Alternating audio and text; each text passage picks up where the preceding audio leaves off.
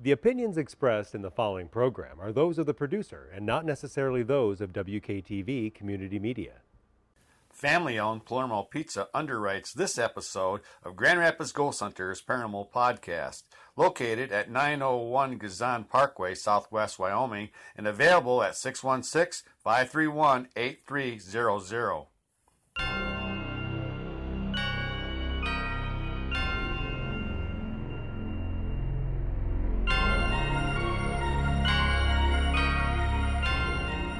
Ask not what your country can do for you.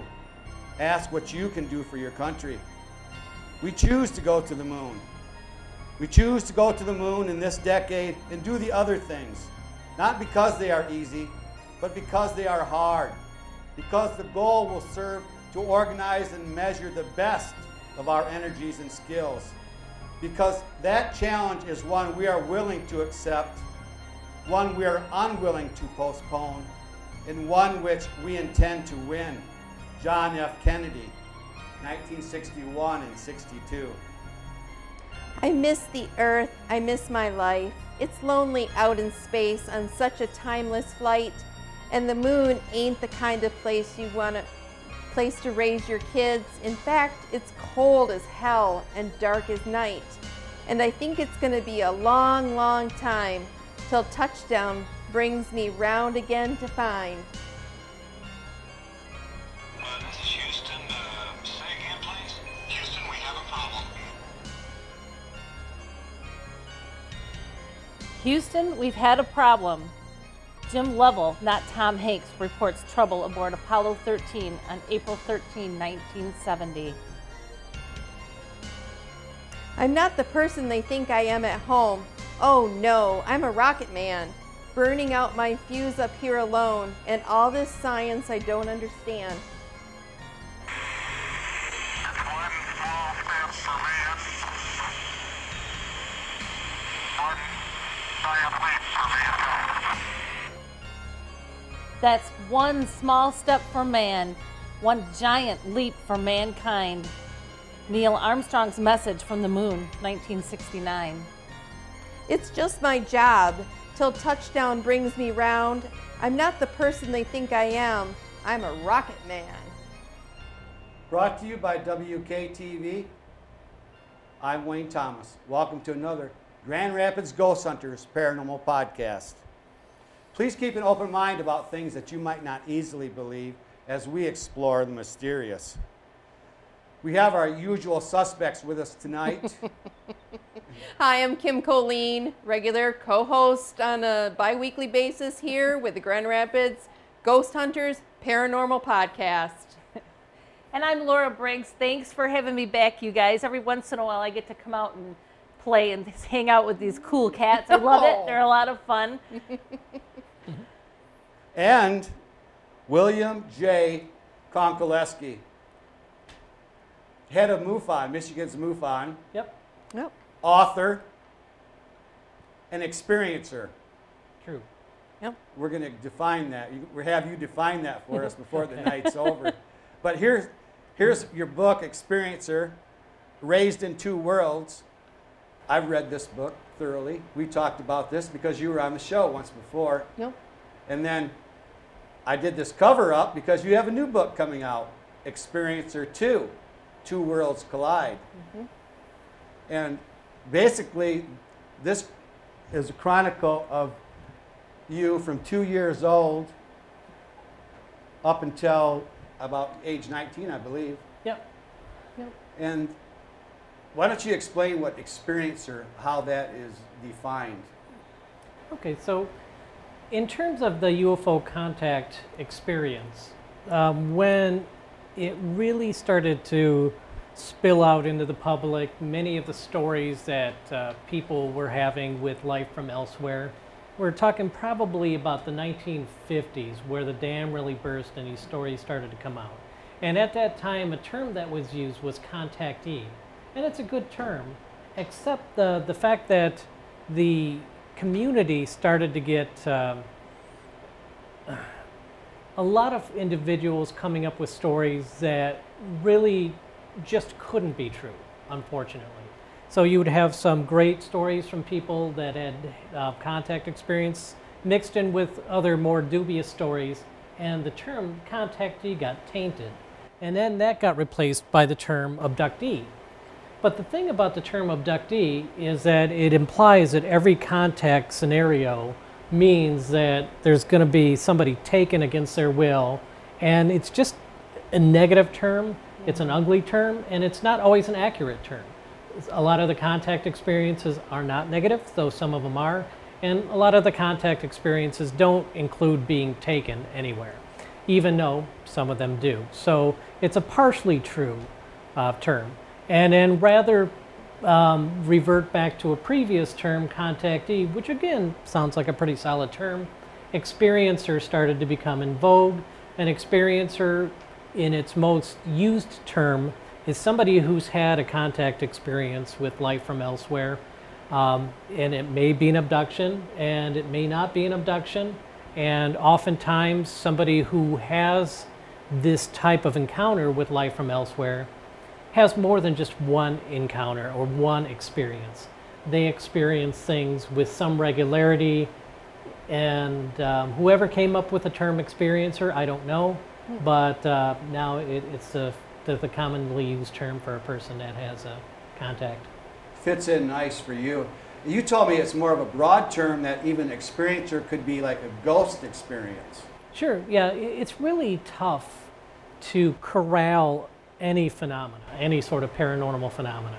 And I know sometimes people in the UFO field say, oh, don't call UFO stuff paranormal. Or people in the Bigfoot field say, you know, I'm just trying to capture an unknown creature. Don't tell me it's paranormal. But then you have these stories that are paranormal, often with Bigfoot. And these stories of people who have UFO experiences also having poltergeist activity, or possibly seeing spirits or other things like that. It seems like it's just a sort of a broad range of things. And so, yeah, somebody could have, you know, any one of these types of phenomena happen to them, and I think experiencer fits all of them. I know exactly what you're talking about, because I've had the Bigfoot people tell me, we're not paranormal. Oh, yeah. Yeah. We've had that too. Yep. And I can say, to have the spiritual community say, oh, I don't do aliens. I don't know what that is. But yet, it's always a foreign thing that they're dealing with. So why, you know, trying to define them? And who's the authority? This is one of those types of fields, or any of these types of field that you investigate, where the more you know, the more questions you have. And so it's really tough to pin down any type of phenomena and say, this is the parameters. You know, I remember once a previous international director of MUFON indicated that we should not look into Bigfoot if somebody sees a UFO and they also see Bigfoot, which does happen. I mean, I'm not saying it's common by any stretch, but there are people who report the two phenomena together. And he said, okay, you know, if somebody reports a UFO and a Bigfoot together, we're going to look at the UFO stuff, let somebody else look at Bigfoot. You know, that's not our thing. So I said, okay, so it's okay that a being comes out of a UFO, but he better not have long hair. Exactly. Because Or big feet. we don't want any of those. And he was quiet, and the subject moved on to something else. I think there is a connectedness between those different. And you said on the show before, it's like once you experience one thing, it seems to open you up for other areas. Oh yeah, for certain. Yeah, yeah. And I often look at it as kind of a. It's really kind of awkward to use this term now in this age of COVID, but it's kind of like catching a virus, where you can catch it genetically. If somebody in your family has these types of experiences, it's likely you will, like if one of your parents, for example, it's likely that you will catch the bug and have paranormal experiences. If you hang out with somebody long enough who regularly has paranormal experiences, it'll start to rub off on you, and one day you'll be somewhere where they are and something happens, and now stuff starts happening to you. Or you could live in a place and catch it from there.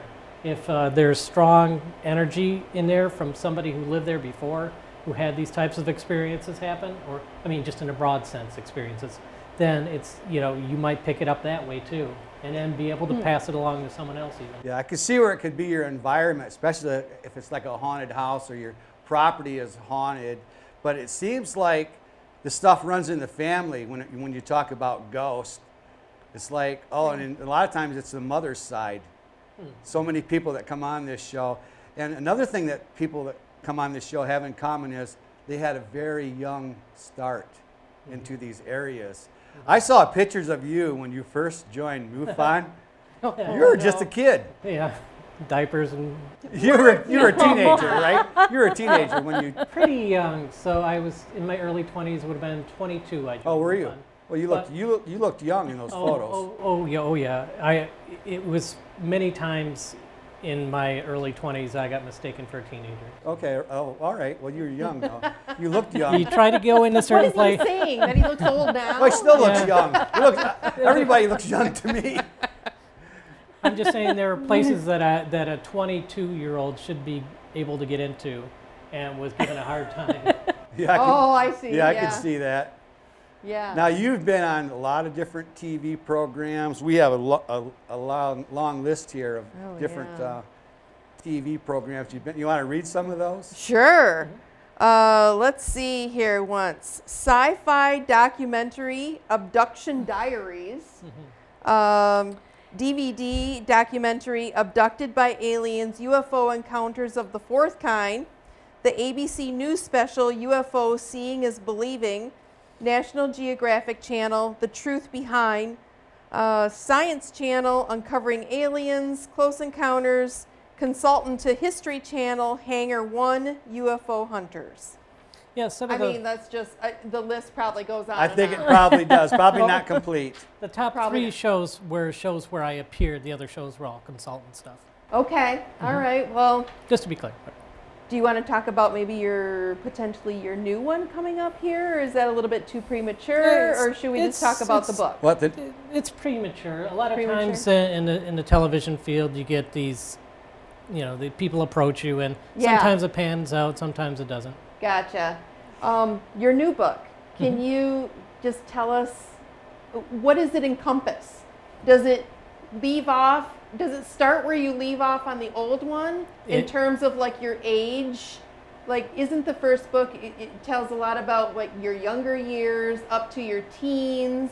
And then does the new book kind of start in your 20s and then go from there? It starts exactly at the cutoff point of the last book. Okay, that's what I was wondering. There was material it starts that same very night, because there was material that I wrote that extended beyond the first book that I said, no, I should cut it off here Right. and put it in the second book.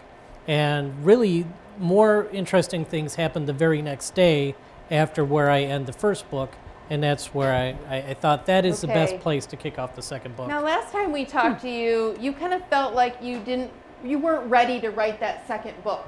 Were you in the midst of writing it then, or did you write it after we had our podcast?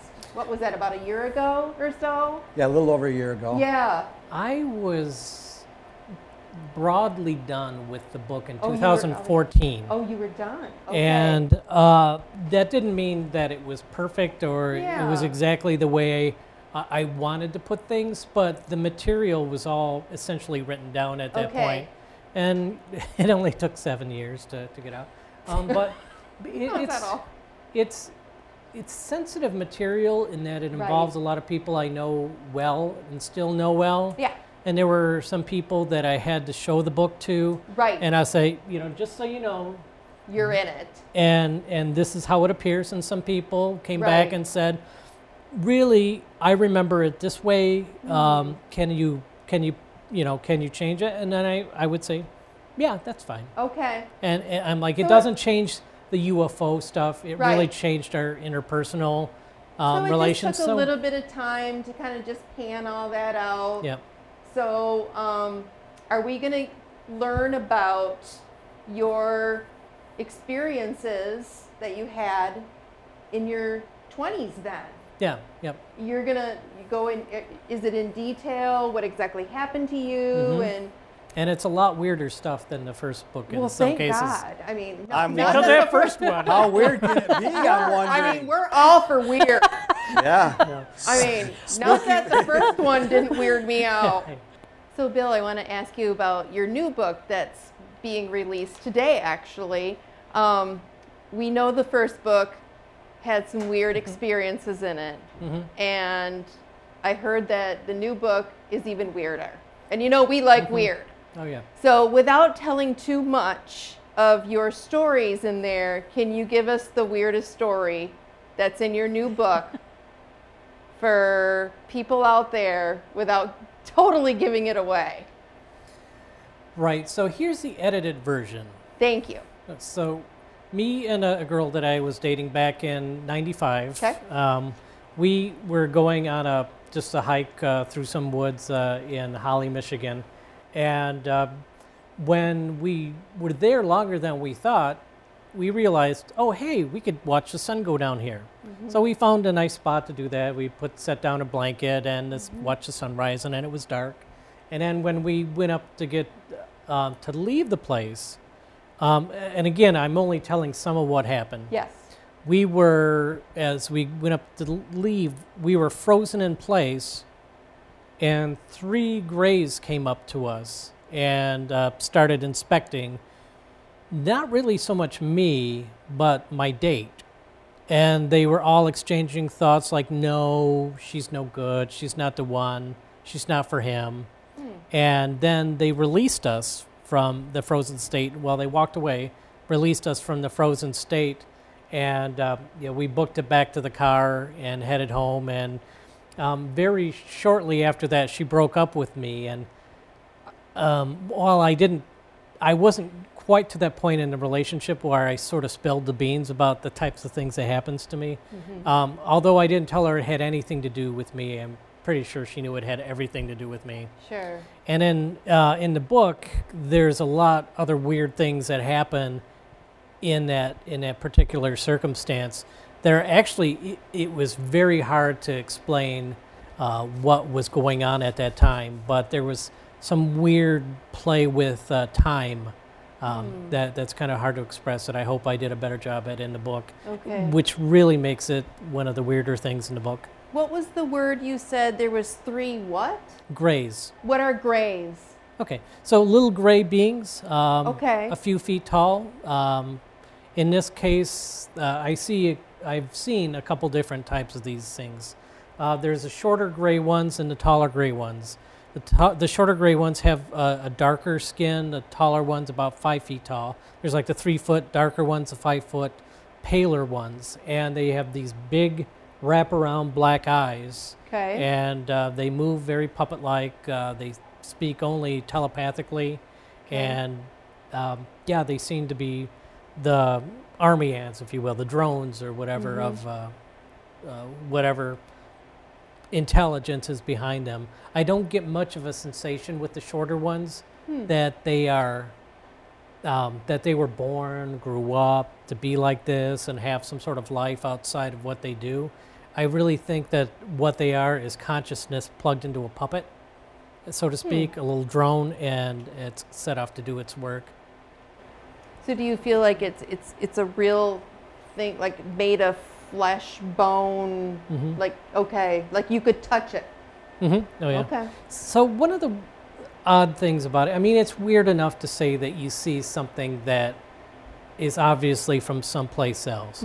But I've been having these experiences since I was age 2, and you have enough of these, and you sort of catch the vibe of these things, that there's not really much soul to their physical form. And this is me stepping out on a limb, that I think that they are of such an advanced technology that they have figured out how to plug consciousness in and out of physical form. So these things that come, they seem mostly biological. They could be technological to some degree. I don't really know. But it really just seems like they pop some consciousness into it. It does its job. and then they pop the consciousness back out, the thing that's operating it, and they'd probably just stick these things in a closet somewhere or what have you like that. Interesting. So I have a question for you, kind of in line with that. So a lot of these experiences and a lot of things that people say happen to them when they're very young. What would you say, or do you think it's even a possibility, because there's several groups that, were trying to make contact that never had anything.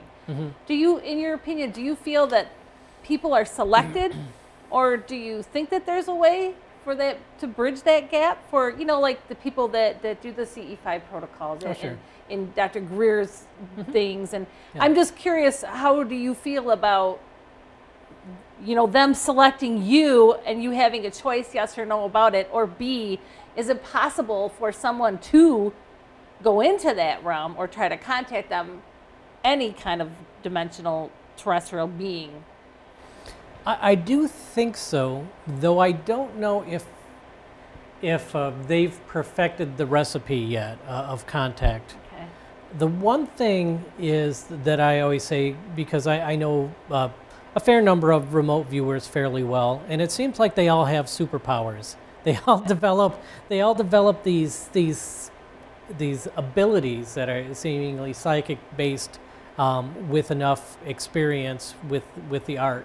And some of the people that I know that really are deep into it have some phenomenal, very strange stories. And these are people that didn't have these type of experiences before they started to dabble in remote viewing. It seems to thin the veil, make that plug-in. I gave that sort of a virus analogy, but I would say if you want to plug in, that seems to be the best route to do it. Yeah, I'd like to backtrack and then cover your first book a little bit so we can figure out where the second book starts up. At 2 years old, it was just a say hello. They met you and say hello. At 4 years old, it was a play date. At 7 years old, it was a physical exam. At age 9, you saw the zigzagging star, and you started experiencing the OBE, out-of-body experiences. We want to cover that. And then from 14 to 19, it was the unwanted out-of-body experiences. And then this came into play. Remember this, Kim? No, why can't I remember that? Sticking the tongue out at you, because we had dinner across the street, and we learned that that's how Bill would ground himself, by sticking his tongue out. That worked better than anything else that you had tried. Yeah. So surprised that you remember that, but absolutely. Yeah, I came back and I stuck my tongue out at Kim, and she goes, "What? I'm a party pooper. I didn't make it over to the restaurant." And I go, "No." I explained how that worked.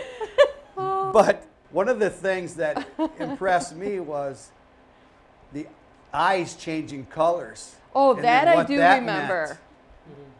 When they changed from black to blue, and you said it was like a hypnotic trance that would happen at that time. I thought that was really, and you also talked about some paralysis in this book back then. I don't know how that related. I think it sounded like it was quite a bit different than what you experienced, the story that you told. And there is a sequel to the eye change color in the second book too. Okay. Which is that in the first book, after a medical examination, they showed me that the being's eyes changed from a deep black to this bright cerulean blue, kind of like a police siren blue, and just completely tranquilized me and made me feel calm and at peace, and then knocked me out. In the second book, there's an encounter of a being that instead of the eyes going from black to blue, the eyes go from black to white. Oh. And it was a completely different feeling. It was menacing. It was not a good feeling. Well, a lot of the language, the adjectives that you used in this first book, invasive, you talked about suffering, how you thought they were judgmental, they were monitoring. It did not sound like a good thing at all. Yeah, when you're a teenager, the whole world is against you, right? Right. And then it's enough that the whole world is against you, let alone some other world getting in on you, telling you what to do. And it's like, if my life as a teenager isn't bad enough, now I've got these things. So certainly it was a bad scene at that point in my life. I really felt disrespected. I don't know that I ever really felt that true harm would come to me, but terror is a real harm. Yeah. That sort of psychological unsettling effect is very harsh, and it can really mess you up. And certainly that's what I went through at that point. Right at about the end of my first book, using that as the time periods, the beings sort of let up a little bit on me and said, okay, you know, you're entering into adulthood. We're going to give you a little test respect and see what you do with it and see if we can find some common ground. And I would say that that continues in the second book. The second book isn't that same sort of repeated cycle of abduction and mystery, but more of a, you know, their world and ours collide, and what happens. I don't say it's a smooth combination. I think collide is probably the best term for it, because you know, we don't understand them completely, and I don't think they really understand us completely either. But yeah, my normal life and my experiences with them started to come together because they really started to take an active interest in my personal life. The one story I told about the girl on the hill is one case of it. They wanted to make sure that I didn't end up with someone they didn't want me to. Oh, maybe they're looking out for you like guardians. Yeah, and that's sort of a theme of that period of my life. And that since that theme, that's where I chose to cut off the first book and start the second one. Like, this is where that phase of my life starts, all the way up until I would call it its conclusion. And it's not that I don't have unusual experiences still in my life, but at the end of the second book, it was when it really let up a great deal. That must have been some relief. Oh yeah, for sure. Yeah. And I think people need to understand, you do have a normal life. You're a husband and a father too. Yep. And yeah, I held a steady job for 18 years and yeah, do normal things. But it can be surprising sometimes when somebody you know, because this happens to me actually quite a bit. Someone I'll have known for years will come up to me, and I'll give one example of a true story. This was 2-3 weeks ago. Okay. A neighbor who I've lived next door, well, 2 doors down from, for 5 years, he comes over and he says, "My mom just read your book." And he and I have never discussed the UFO topic. I never said that I wrote a book. For all I know, he didn't know that I was remotely interested in UFOs. And yet he comes over and tells me that his mother enjoyed my book. I'm like, huh. And I'm thinking, how long has he known about me and my experiences? And he didn't treat me any different. Right. And it happens a lot at work too. People will mention my book. Like, oh yeah, I read your book. Like, oh, isn't it like in your book or something? Like, just randomly pull out from somewhere in conversation. And I would say, oh, you read my book? And they're like, yeah, what, 2-3 years ago, I think it was? And I'm like, and you never mention it to me? We see each other almost on a daily basis, and you never mention that you read my book? Okay. And they're like, oh, it was good. Yeah. Like, I don't know. You know, I think sometimes people just have a hard time accepting certain ideas. And if it doesn't fit the idea of Bill the nice guy, the father, you know, doing all this, Right. then they tend to negate the part that doesn't fit that image that they want Oh, to have you to be. And, you know, that's okay. It's just a human nature thing. But it is always a surprise when someone like a says level that. of almost uncomfortableness. Yeah. Like, how do I talk to you about it? So I'm just gonna just not talk about it, like pretend it's not there, right? yeah, absolutely. And I think when you tell somebody something that doesn't fit into their worldview, Yeah, like exactly Yeah, what they have Laura trouble. said. even if you just said, just even if you go up and say, hey, I saw this flying saucer, it was disc-shaped, had these brightly colored lights, zigzag, you'd explain it to them in a way where it was clearly a flying saucer and not anything else. What then you're asking them is if they believe you, and they had never really thought about UFOs up until that point, you're not just asking them to believe you, but you're asking them to believe that the phenomena is real, something that they never seriously questioned before. And so in their minds, they're like, okay, if I believe you, I have to change how I think about everything. About everything. Everything. Not just that, but Yeah. every facet of their life can be affected. And it's a very tough door. I want to ask you, do you feel like you were chosen? Well, in this case, I feel it was a genetic thing. It runs on my mom's side of the family. Okay. Because of experiences from your mother and her And that family side of the family, yeah. And in my family, I have 4 older brothers. The 2 oldest brothers have, I mean, we could have a weird contest with our stories. They have every bit the number of unusual experiences that I've had. And then the next 2 brothers, 0. Put them together, you still get 0. Wow. Yeah. And then That's me, something. you know, that spikes again. Yeah. I have no idea how that happens.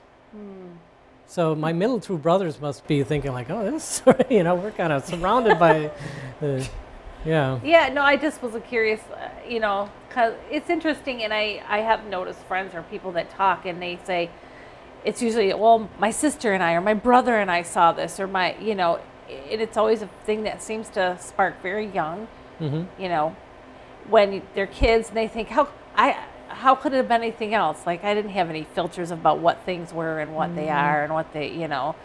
So I just was curious if you felt like that was a chosen deal for you. And have you had any medical evidence in your body?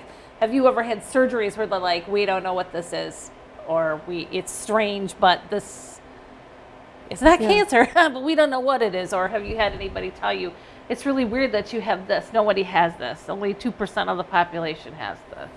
I get you, and not so much in my case. In fact, I'll even push back even harder on that than the question you're asking, in that so many people come up to me and they ask me if I have an Rh negative blood type, because they say, yeah, all experiencers have. I'm like, no, they don't. I'm A positive, so I do not have that type of blood.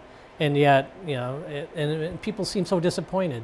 But well, I think they're trying to qualify it. I think they're trying to understand it only is to this specific type of this or this specific type of that, and I think that's part of the process of elimination, of trying to figure out how this happens to you, but it doesn't happen to you. I have a cousin that claims he has an implant or something From an alien? in his neck, right? Yeah. But you did tell a story about you have a scar on your yeah, I arm. have a scar that's across right. my arm, that I got when I was 7. Now, Laura has not heard that story. Maybe she. And it ties in with the blue eyes. I was on board, and it's a rare circumstance that I find myself on board. A lot of my experiences are not necessarily on the craft, but this particular time was. They had me sit in what was much like a dentist chair, and I was magnetically locked in. I couldn't see any straps or anything, and yet I couldn't move out of this chair. And the being came up to me and said, be really good, and you get to see the color blue. And I was like, you're a kid, you want a sticker or, a soccer. That's what it sounds like, yeah. And so at that point, I felt this sharp pain across my arm, like somebody cut it with like an X-Acto knife or a sharp blade. And I guess same thing. And when I looked down, I saw it healing in front of my eyes.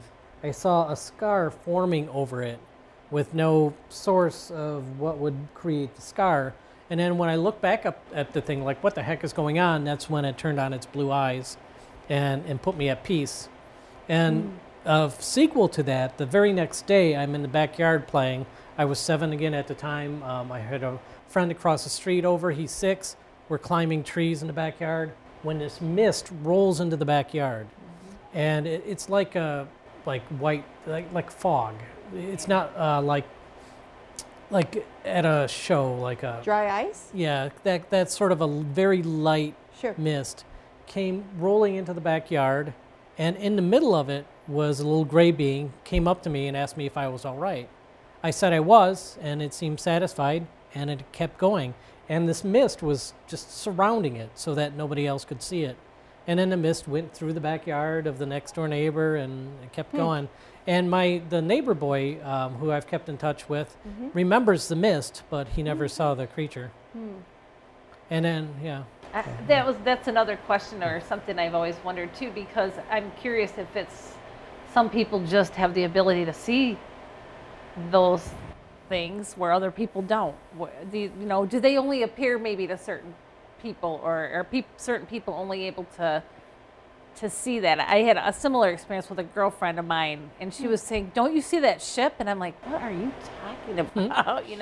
She's like, "It's right there," and it was over some water, which and I said, "Okay," but it got me thinking, because she had another experience with someone else, and I said, maybe you're just able to see that when other people aren't. Does that mean it exists or not? Yeah. Obviously it does to her because she can see it, but just because you can't see it doesn't mean it doesn't exist. That's X-ray. We don't see radiation, but we know it's there. It works. It's there. So I just was curious if that's a possibility too, that maybe there's something that is within your makeup that you're just able to see them where other people aren't, or other things aren't, Yeah, I don't know a personal case where I had that happen, but I have had friends tell me that they've pointed to UFOs that were just clear as all heck, just floating overhead, and the people around them weren't able to see it. Yeah. And it's just strange. And then invariably the old story comes up about when ships came over from Europe that the Native Americans couldn't see them because it wasn't in their universe or paradigm. Oh, wow. Yeah. So the ships just sailed right. I think it was in South America. These ships just came right up ashore and they didn't see them. No. Yeah. That's interesting that it would apply to UFOs and that, because with ghosts, I could see that. It seems like some people's senses, they're more sensitive to that. Right. They're more advanced and they're able to see through that veil. I think there's so many experiencers out there, whether it in different fields, UFO, Bigfoot, and ghosts, but they don't report it. They don't want to be ridiculed, and they don't want that. We talked about that before, how they just so much of it goes unreported. But you were brave enough to come forward, not just talk about it, but write a couple books about it. So I like that. I think it took a brave person to do that. Yeah. The way I think it was teased out of me is, again, my two oldest brothers have a high number of experiences. But when I was little, there was a rule in the house: don't tell me the stories. Since I was little, I was, at 4 years old, I'm, telling this story about the three little gray guys that came around, and my parents were like, "Oh, okay, all right," and I'm like, they're very accepting of it. Yeah. They thought you were making it up? No. Oh. They probably just said, "Yep."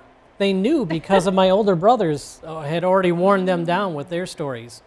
But they didn't want to scare me or put ideas in my head, so they kept the stories of the older brothers from me. But they would listen. They're like, "Okay, all right," And then when I got older, and one day I told the story, and they're like, "Oh yeah, the same thing happened to your brother." And I'm like, "What?"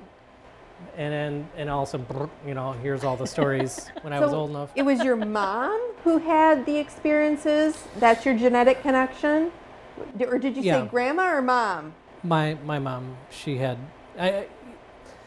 Some people I don't like to talk about so much, but she'd had something happen. Okay. But Bill grew up in a spooky house where he had other things happening too. Yeah. I mean, not just UFOs in the backyard. So you grew up in a haunted house too? Yeah.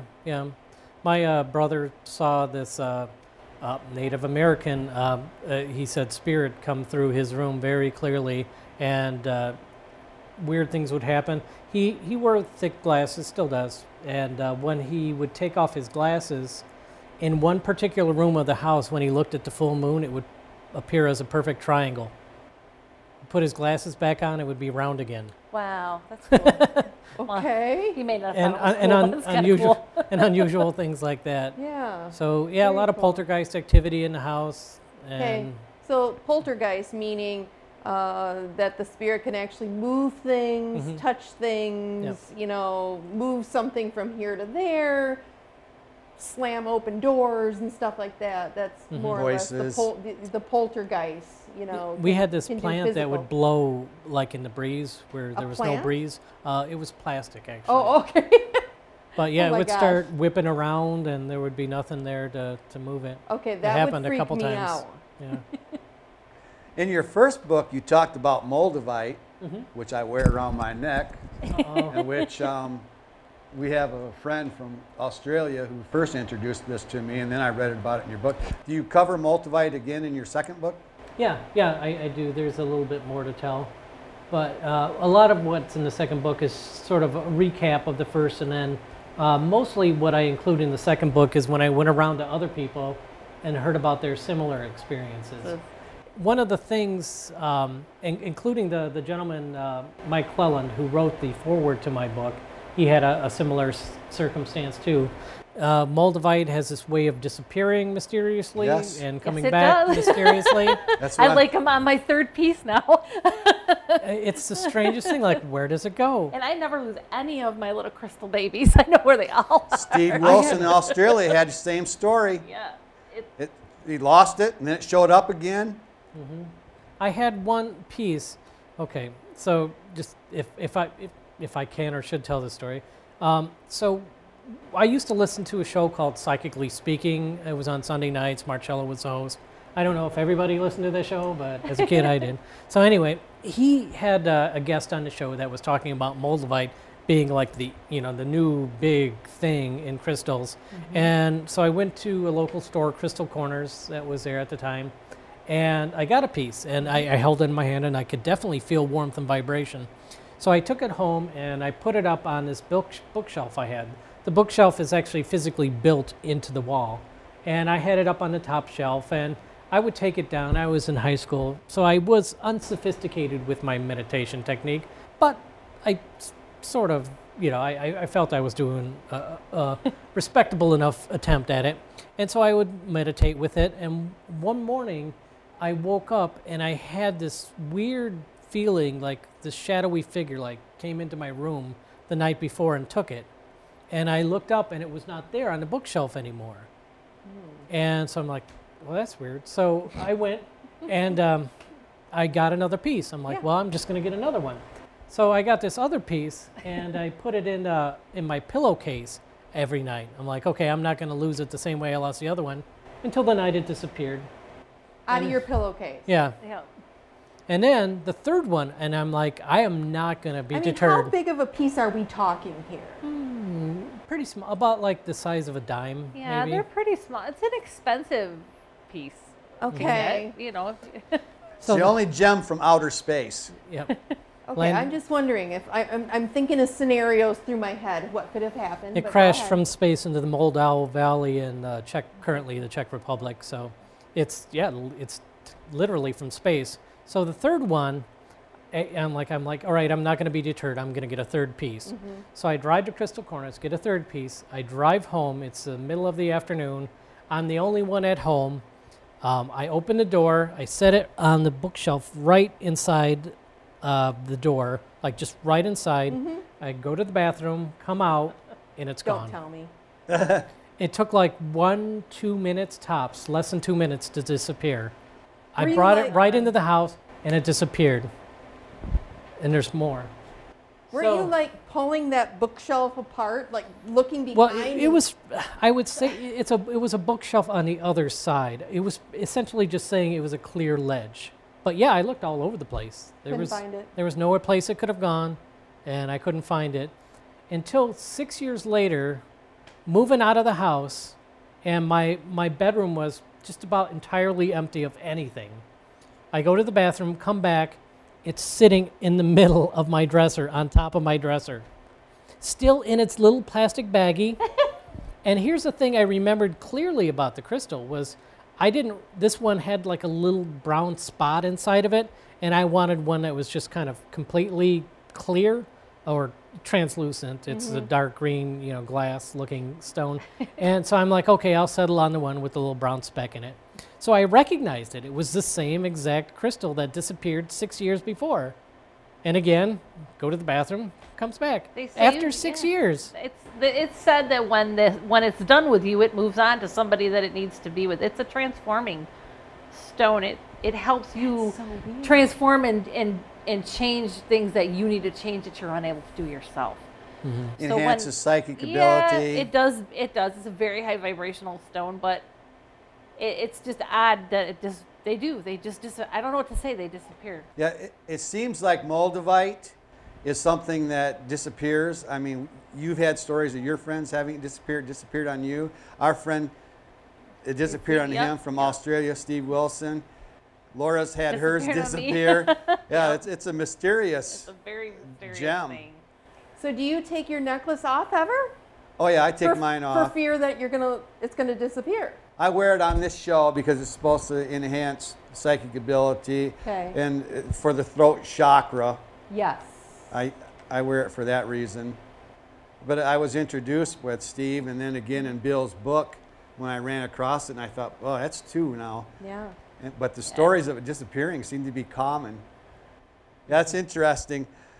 You talked about some other things on the first book. You talked about how fast the UFOs go, 3,000 miles an hour. They've been recorded at 3,000. And we don't have anything here that we make that goes 3,000 miles an hour, even close. That's publicly admitted anyway, yeah. Okay. Oh, okay. I asked you about crop circles. You thought maybe there are some hoaxes out there, but some of them are definitely real deal. Yeah, and a lot of people ask what the connection is between UFOs and crop circles. And up until a couple years ago, I would always say that there hasn't really been any firm connection okay. between the two phenomena until MUFON of New York got a case a couple of years ago where the witness saw a UFO come down and make crop formations. Oh. And they tested the soil and it had radiation in it the next day, and it seemed to be a true account of that a witness saw. Okay. And so now I'm like, well, at least there's that case, so there is that connection. All you need is one. We had Marie Cisneros on the show, Yeah. who belonged to MUFON for years, I guess. I don't know, she may be getting out of it now. You might have to talk to her, Bill. She's retired from MUFON. Yeah. She's wonderful. But Yeah. I asked her, because you do lectures in the libraries. I got a hold of the libraries. I said, get Bill. Book Bill. And then COVID hit. So nobody was weren't doing any presentations. I did several actually over the Oh, summer did you? On Zoom. Right. Online, yeah. Right, I saw some of your Zoom stuff. In fact, I had 6 or 7 in October, Zoom. You did UFOs over Michigan. I saw that presentation. Mm-hmm. Our friend Brandon Jose and we went to that, and my wife. I love that. But you also do new UFO sightings is another presentation. Yeah. I asked Marie, I says, what do you think is the most compelling evidence that's out there in the world? I mean, where is it happening? Is it happening here in the United States, or is there stuff that's happening in other parts of the world that's the most compelling UFO evidence? So she didn't know. She couldn't answer that question. I said, well, I'm going to see Bill in a couple weeks, so I'm going to ask him. Now, being a state director of a MUFON chapter, you have to understand that we get several hundred sighting reports in just to Michigan every year. We've cleared 200 already for 2020. And I don't need to look outside of what's landing in my plate to review some of those cases out there. It's just so much what we have coming in regularly. And I would say that, Michigan has certainly had its share of great sightings, and people see stuff all over the place all the time. The only time we get even like a minor increase in sightings is around the 4th of July. People misidentifying fireworks and Chinese lanterns and drones and whatever that really up their game around that time. But otherwise, people see sightings, report sightings consistently 1 to 2 a week all year. They see them everywhere. You take the last 100 sightings and you drop them on a map, you always get a population map. So there isn't really a hot spot that I think, or a specific time. There have been, times like 1966 in the southeast part of the state, 94 on the west side of the state, that had a sudden massive wave of sightings. But apart from those that don't happen very often, they're just all over the place. You talked about the 1994, and then Marie referred to it as flaps. And I had never heard that term because I'm not really a UFO guy, but it refers to clusters of UFOs. Yeah. And that's what happened in 94. And you also told a story about a guy who watched a UFO in his yard for about an hour. Yeah. I just found out about 2 weeks ago that he passed, I guess, in 2006, the year after I went of cancer, the year after I went and interviewed him. Because I was wondering about him, and he was really badly shaken up at that point. He really didn't want anything more to do with it, but I was just curious. And so I just typed his name into Google, not like I stalk people, and I saw his obituary, and I knew it was obviously him. But he was one of those that he didn't report it then when it was in his backyard. I think it was like a year later or something, wasn't it? Yeah, it was 6 months after he'd seen it. He saw it in September 2004. He reported it. He worked up the courage to report it in March 2005. And what I was doing recently, because I was telling his story so much, I actually told the story in Highland, Michigan, where he's from and where the sighting occurred. So I wondered if he had actually come out to other sources about his sighting. And so I typed his name in and UFO, and Google crossed out the UFO and then gave his name in his obituary. So, but yeah, he was really, I don't know if I've ever seen a witness more upset than him. He was really, really shaken up by what happened. You also did a mathematical equation. When I saw your presentation, you came up with a number, 100 sextillion possible areas out there in space that could have intelligent life. Is it sextillion, 1 to the 25th power? Could be. Sextillion.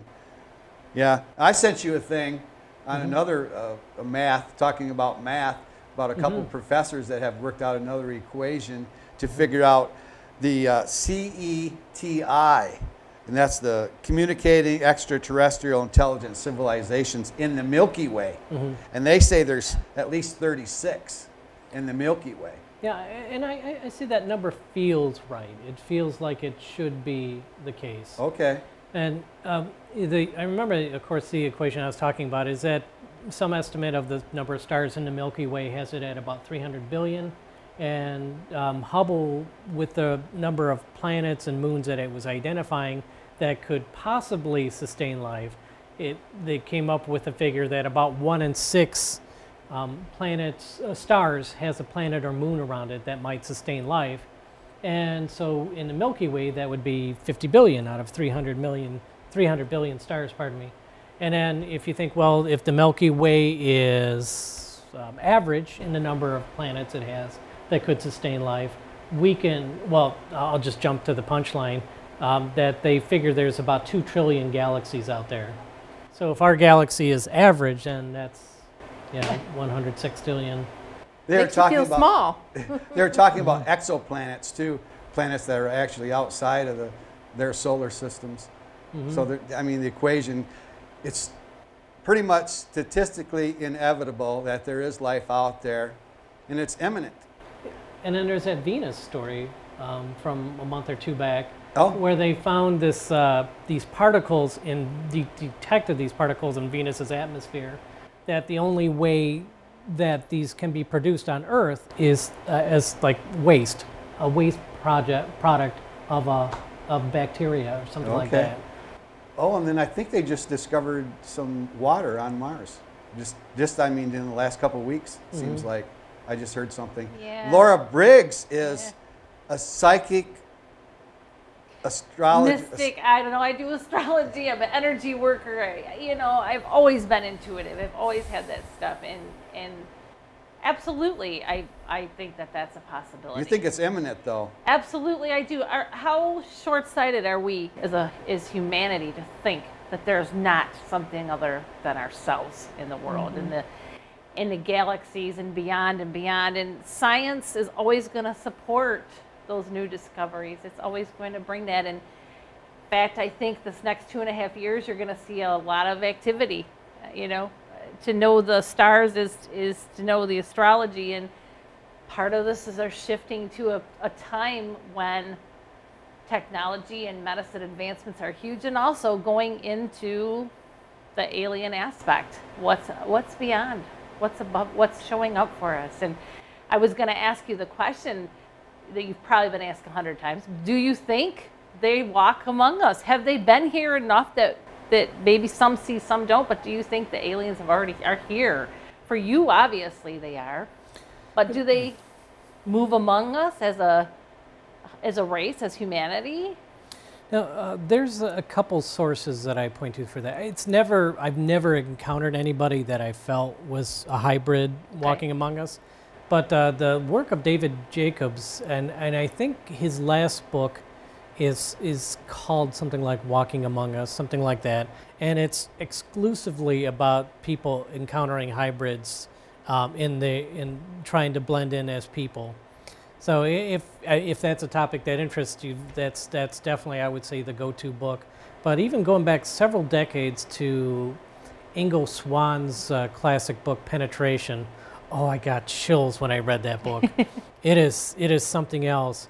And in it, he claims that his psychic powers that he developed through remote viewing, he could read things about people. And every once in a while, he would come across somebody who's like, that's not completely human, is it? That's a different energy. Yeah.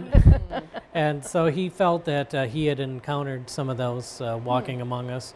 Okay, and I'll just say that he, was really considered one of the, certainly a pioneer, but somebody that had tremendous psychic ability. And some of the things that he encountered extraterrestrial related were really, really great stories that he would have. We need to move into our final thought, 'cause I'm not exactly sure how much time we have.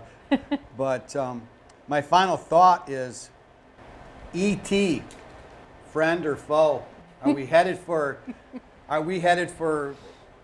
World War with aliens? War of the Worlds.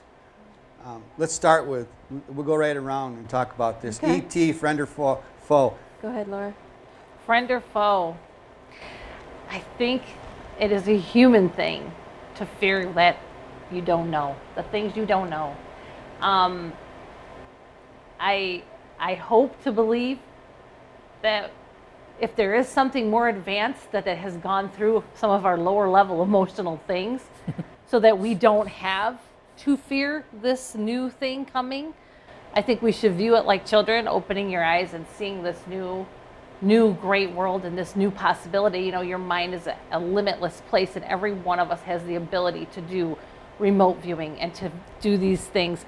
We just have to understand we can do that with our head. So friend or foe? No, I believe that it's friend. What our biggest foe is our own belief systems, which we really need to start questioning. That's what limits us. I think, I agree with that. It's our own human nature where the fear lies. It's a human thing, and it's been conditioned, and we've been taught that through multiple systems for, certain reasons. But we can move past that. Kim, how about you? You ready to go for a ride? No. You say friend, fair. I say foe.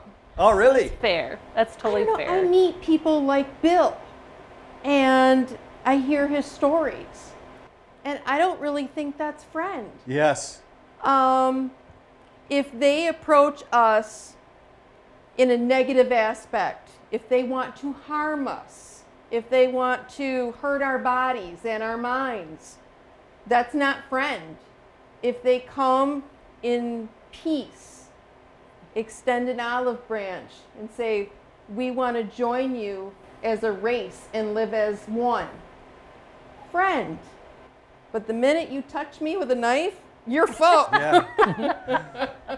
And so, I don't know. All right, Bill, you're the expert here. Friend or foe, E.T. Oh boy. There's a few different directions to go with this, but I'll piggyback off what she said.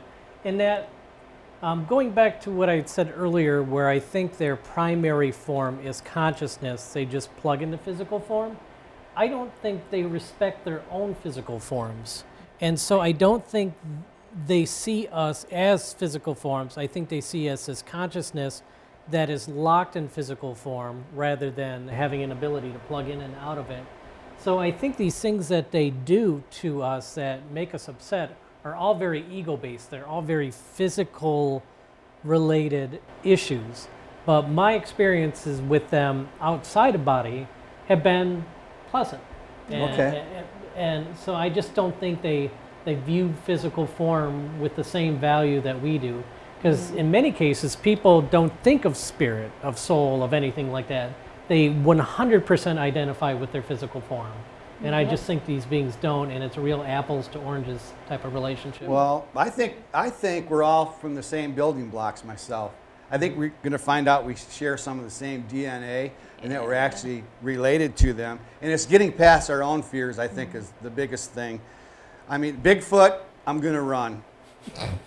I'm not going to try to make friends with Bigfoot, but alien, I may try to make friends with it. But okay, I got an inspirational thought, and then the show's going to be over. But Mark Twain and Mother Teresa both said this quote, and I think Mark Twain was older, so he probably must have said it first. But I alone cannot change the world, but I can cast a stone across the water to create many ripples.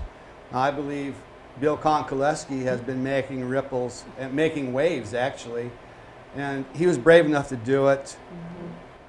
Laura, Yeah, I totally agree. I think you're brave enough that you've made some Thank you. ripples in your life. You know, my purpose is really to help people also understand themselves and to change and to understand their own dynamics and their own possibilities, and they get to be the one to change that. You know, I'm happy to be the conduit and the connector to that, but I appreciate that. I appreciate Bill being so honest and open about that, and talking about those scary questions, because they're scary. Kim Colleen, always nice to see you. Thank you. So if your kids are out there, they're experiencing stuff, whether they're Bigfoot, ghosts, aliens, pay attention to them. And be brave enough to make ripples, to make waves. That's it. That's the show. Peace out.